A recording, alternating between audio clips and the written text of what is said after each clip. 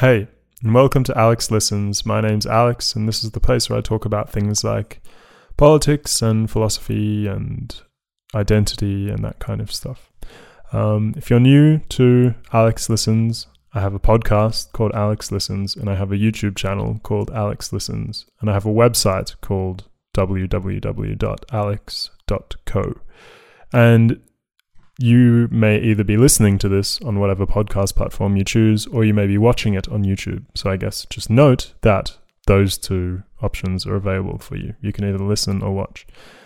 Most of the videos will be on YouTube from now on. Some of the past ones won't be, but yeah. So if you're enjoying Alex Listens, there are a number of things you can do to support it. You can support it on Patreon. There'll be a link below. Thank you to the people who have become patrons thus far. You are directly contributing to the things which allow me to make this podcast, as a lot of them cost money. So thank you. You can tell a friend. I'm squinting so much because the sun is so bright. You can tell a friend, or you can leave a review on iTunes or whatever. Yeah, or you can just follow me on social media at Alex Listens on Instagram, or email me.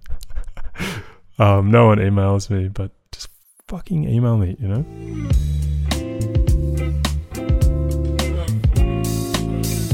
Okay, so today I'm going to talk about normativity. So what is normativity? Okay, so before I answer that question, I'm going to outline the structure of this video, podcast, whatever, because it's helpful for you, I hope, and it's helpful for me, which is important. So I'm going to talk about three things. I'm going to answer three questions, or try to. Question 1, what is normativity? Question 2, how do we change it? And question 3, how ought we, as morally responsible agents, how ought we to live in light of the ways, So I guess many people probably don't think very deeply about, this might be just a supremely arrogant claim, but I think that most people wouldn't be very critical of what is normal. And this is something that existentialist philosophy, existentialism, this has been one of its main focuses. Authenticity, reflecting on the things which have made you the way you are, that are out of your control, but which are changeable. So norms, social norms, things like that. So that's the third thing I'm going to talk about. Some lessons in light of the things that I talked about before. Okay, so question 1, what is normativity? Where to begin? Okay, well, reflect on your life. Okay, so just like, me. Okay, so it's normal for people who grew up in the area that I grew up in, inner city Melbourne, to go to university. That's not an abnormal move. So, because it's normal, it is what is potentially expected, it is what is encouraged, and it is a pathway that is paved. So when you contrast the likelihood of going to university as someone who lives in inner city Melbourne with someone who lives rurally, that is outside of, a metropolis or something, I imagine, unfortunately, there are much that rural students outside of the metropolis are significantly underrepresented. And, normativity is just one element of the reasons why that may be so. There may also be things like economic disadvantage, lack of resources to schools. But then again, those things are probably normalized. It's probably normal for governments to underfund rural schools, to invest less money in rural infrastructure. Even this, so I guess I haven't provided a very succinct definition of normativity, or what is normal, but that's because there isn't one. I guess what is normal is what is in your small ecosystem. What is normal is what is expected, permissible, and common practice. But all you need to do is just remember that your ecosystem, the horizon that you are familiar with, is limited. It doesn't extend that far. And there are so many other people in the world who live in different ecosystems to the one you do. And in their ecosystems, what is considered normal will be very different. For example, in London, it is normal for people who live in the inner city to live with their parents because it's so expensive. In inner city Melbourne, it's not so normal, at least for people I know, for the groups that I frequent, and for the areas that the inner north where I've been raised, it's not so normal. Most people move out. And there's like a stigma attached to staying at home. It's seen as being, regressive, or as, not having taken a step to maturity, or,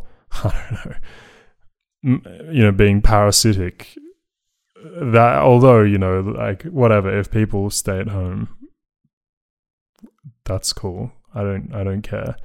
But that's not the point. The point is that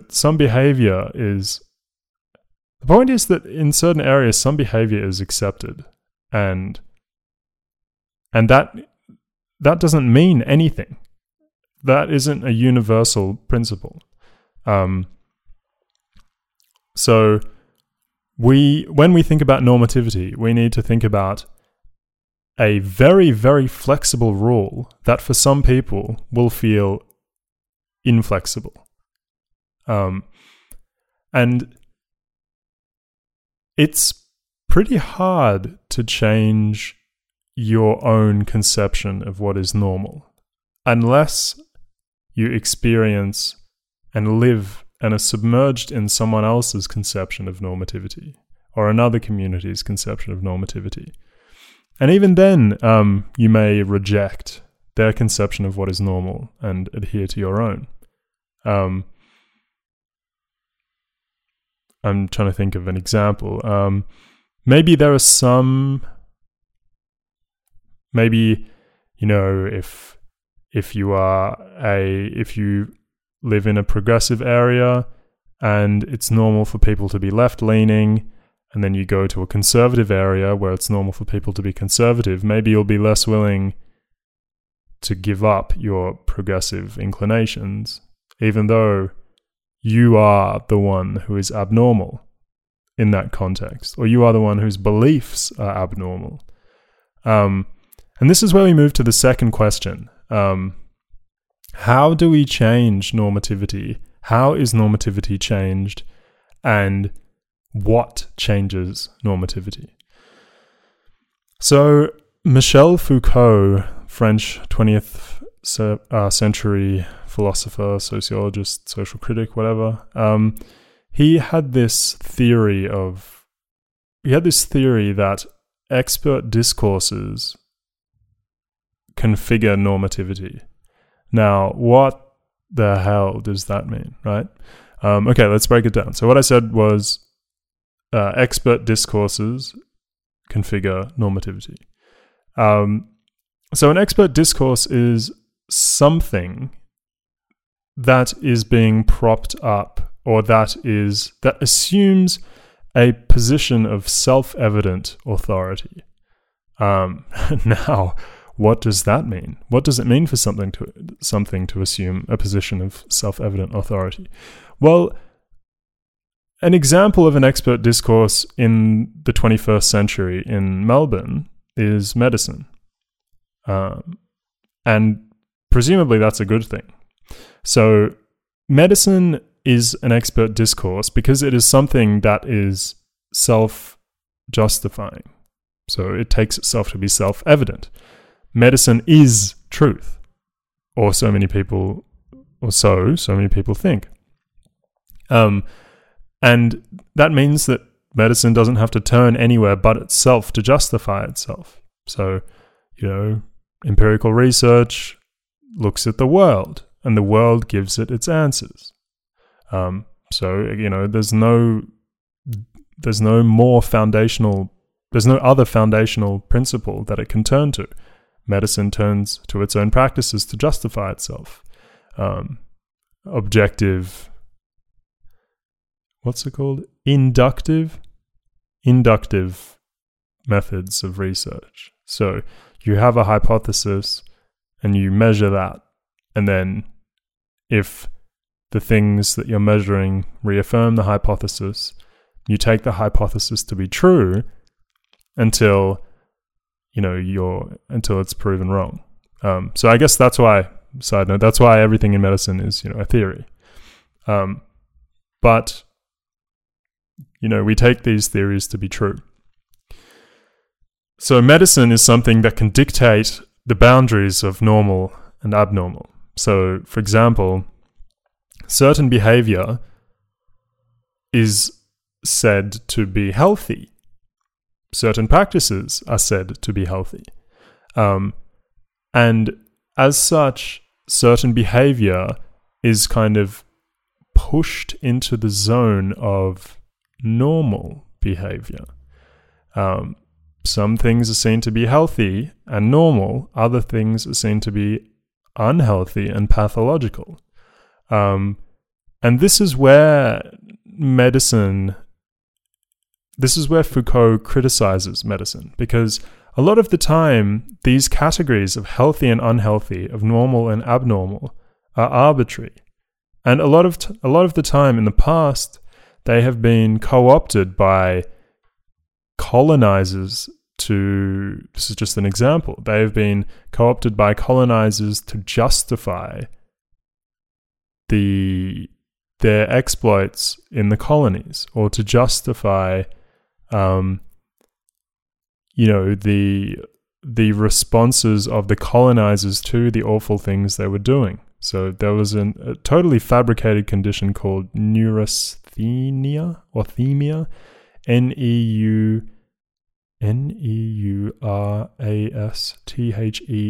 or NIA. I think that's how you spell it. It's a condition that, so today it's been, completely dismantled as something that, it's just not a condition. It's not a condition. It's not something anyone experiences, but it was used by, for example, the Dutch in the East Indies, back when it was called that, in Dutch East India, to justify some of the failures of the colonial program. So, maybe they had set a particular target and, to do XYZ, to group XYZ, and they hadn't been able to do it, and they had been, shown up by the colonized. They weren't able to get what they wanted, and so they would justify their failure in medical terms, and that would somehow legitimate the failure and make it okay that they failed, because they had succumbed to this thing called neurasthenia, whatever, which was, characterized by slow thinking, sluggishness, an inability to make proper decisions, laziness, all of these things that were supposedly characteristic of living in the colony. Because, classic Oriental conceptions of the world by the colonizer are that the place where the colonized lives is, this kind of wild, warm, humid place that, the gentle disposition of the colonizer can't handle.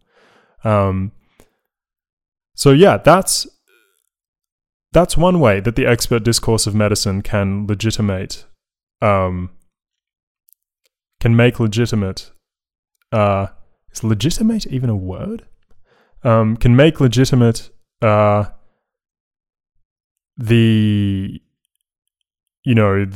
desires of a higher power. So that's what medicine did. Also, think about eugenics. So eugenics is, one of the objectives of eugenics was to try and explain superiority with respect to skin color by pointing to all of this stuff that supposedly showed why one person's skin meant that they were more XYZ than another person. And that's since been disproven, and is, has been co-opted by the Nazis, and was pioneered by professors at my university, at the University of Melbourne. And this is kind of an mostly unspoken and unacknowledged thing by the university. Until a few years ago, there was a building named after one of Australia's chief eugenicists. And it was only recently, to 2017, I think the name was changed. The professor was either called Richmond Barry or Redmond Berry. And I always get their names confused because they sound the same. So I'm casting a shadow over both of them, but only one of them was a eugenicist. Also, I think. So check that out if you're interested. There's an interesting article by The Age newspaper, which is an Australian newspaper. Normativity is dictated by authorities.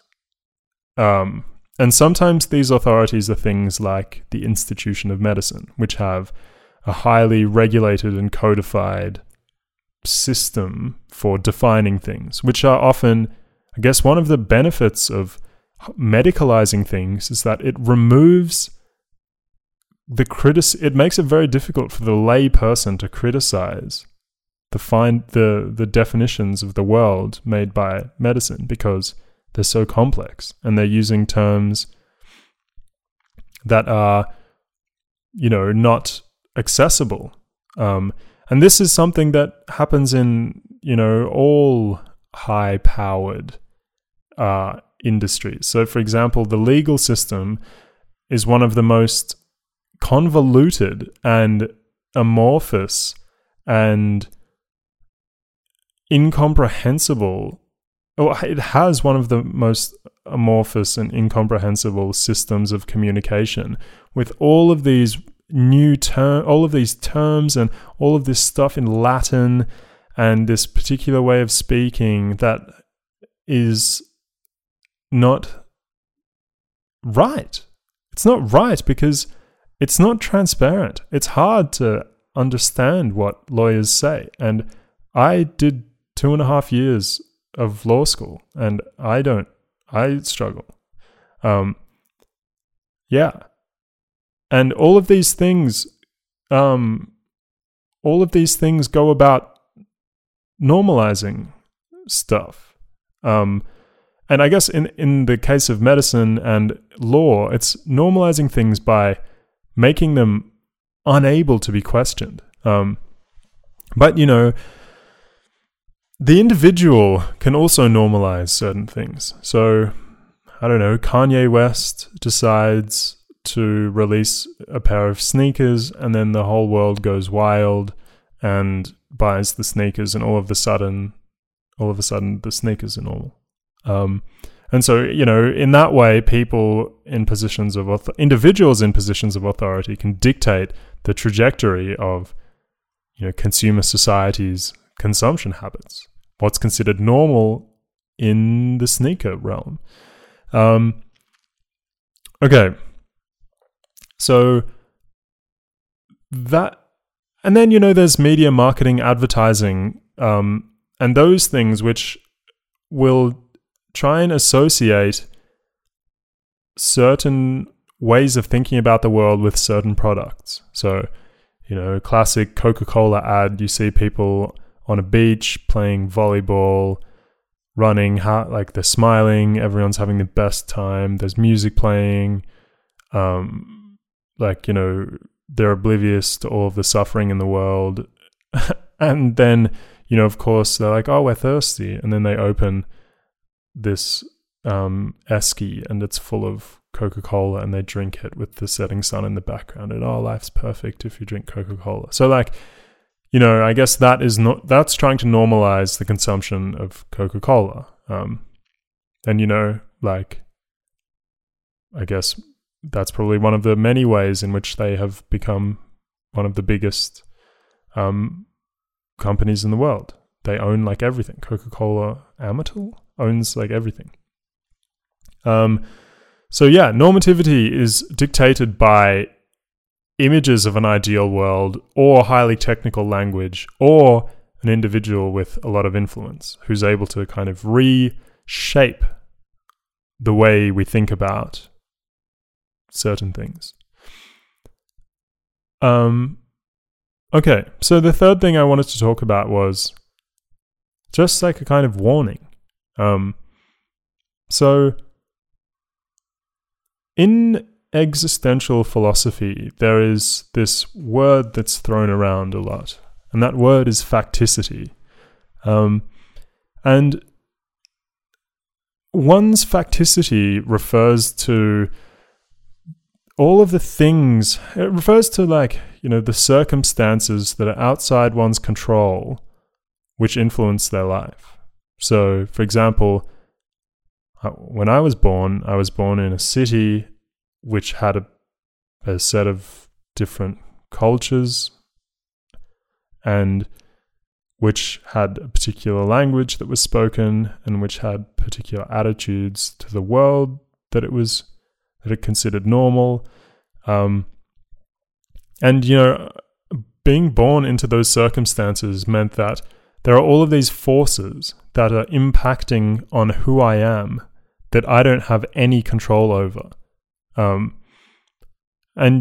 really, I only feel like I became aware of the world that I lived in when I was 18. I think I only started to be critical of things when I was 18. Until then, I feel like there was the input of the world, and then I didn't really realize that it could be any different, and then I just responded to it by following norms.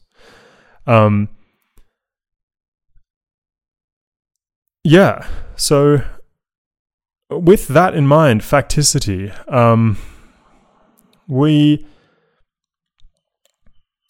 there are certain things that we may take for granted. We may think that because I don't know, our parents worked hard to do XYZ, that they are justified in behaving in XYZ way. And they're justified in doing that because it's normal for parents who have worked hard to relish, the spoils of their long and hard careers. And then we may end up doing the same thing, working really hard, saving up a lot of money, and I don't know, following this. Okay, wait, start again. There's a normal path that has been provided to me, I feel. A path that it's almost expected that I follow. And this is the standard neoliberal path of life. So you're born, you go to school, go to kindergarten, if you're lucky. then you go to primary school, then you go to secondary school, then you go to university, then you get a job. Then some stuff happens in between. Maybe you have a partner. Maybe you don't. Maybe you have a family. Maybe you don't. Maybe you don't want to. Maybe you buy a house. Maybe you get a mortgage. Maybe you get a car. Maybe you travel a bit. Only during your 4 weeks holidays though, because you're working full time. And then you retire. If you've got a partner, I don't know, you do some stuff with your partner. What do old retired people do? I don't know, they suddenly discover that they're really interested in Italian cuisine and that, Southern European culture is rich. And then you go to Italy for a while. And then you kind of get really old and you go into a nursing home and then you die. So that sounds like a pretty normal life. At least a life that's adhering to a pretty normal path. But, fuck that. Who the fuck wants that? I don't like, and this is where existential philosophy has a really powerful message. And the message is that you need to figure out for yourself what you want to be normal in your eyes. Because while you'll be pushed by society to believe that XYZ is normal, and while it may feel that XYZ is normal, that doesn't have to be normal in your world. You can change your behavior. You can think about the world in a very different way. If you want to, I'm an advocate for people really thinking about what they want to study before they study it, because I didn't do that. I followed the path when I was younger. I went straight from high school into a law degree without even thinking about, whether it was actually something I wanted to do. I did it because I was told that this would guarantee employment, blah, blah, blah. Fuck that. It fucked me up. It's probably, it's one of the reasons why I fell into a deep depression for a few years. Because I didn't feel like I had any mastery over my life. And this is one thing that challenging normativity can bring. It can bring mastery. If you want to learn more about self-authorship and that kind of stuff, you should go back and listen to a podcast I did called Is Existentialism a Waste of Time? And in that episode, it'll be on my website or it will be on Spotify or iTunes. Oh, it's actually on YouTube as well. Yeah, it's on YouTube too. In that one, I talk about the question of the question of being, how to define your own values, how to find out what's really important for you. Anyway, that's enough. I hope that was interesting. If you enjoyed it, think about supporting me on Patreon if it's within your means. If you're listening on a podcast platform, go leave me a review on Apple Podcasts. If you're watching on YouTube, thanks for watching. Like, subscribe, tell a friend, whatever. Anyway, thanks. Bye. So long can I keep it doing this shit? Like forever, that's how I'm feeling. I got ambition. Nah, but there ain't no money in this business. So long can I keep it doing this shit? Like forever, that's how I'm feeling. I'm feeling.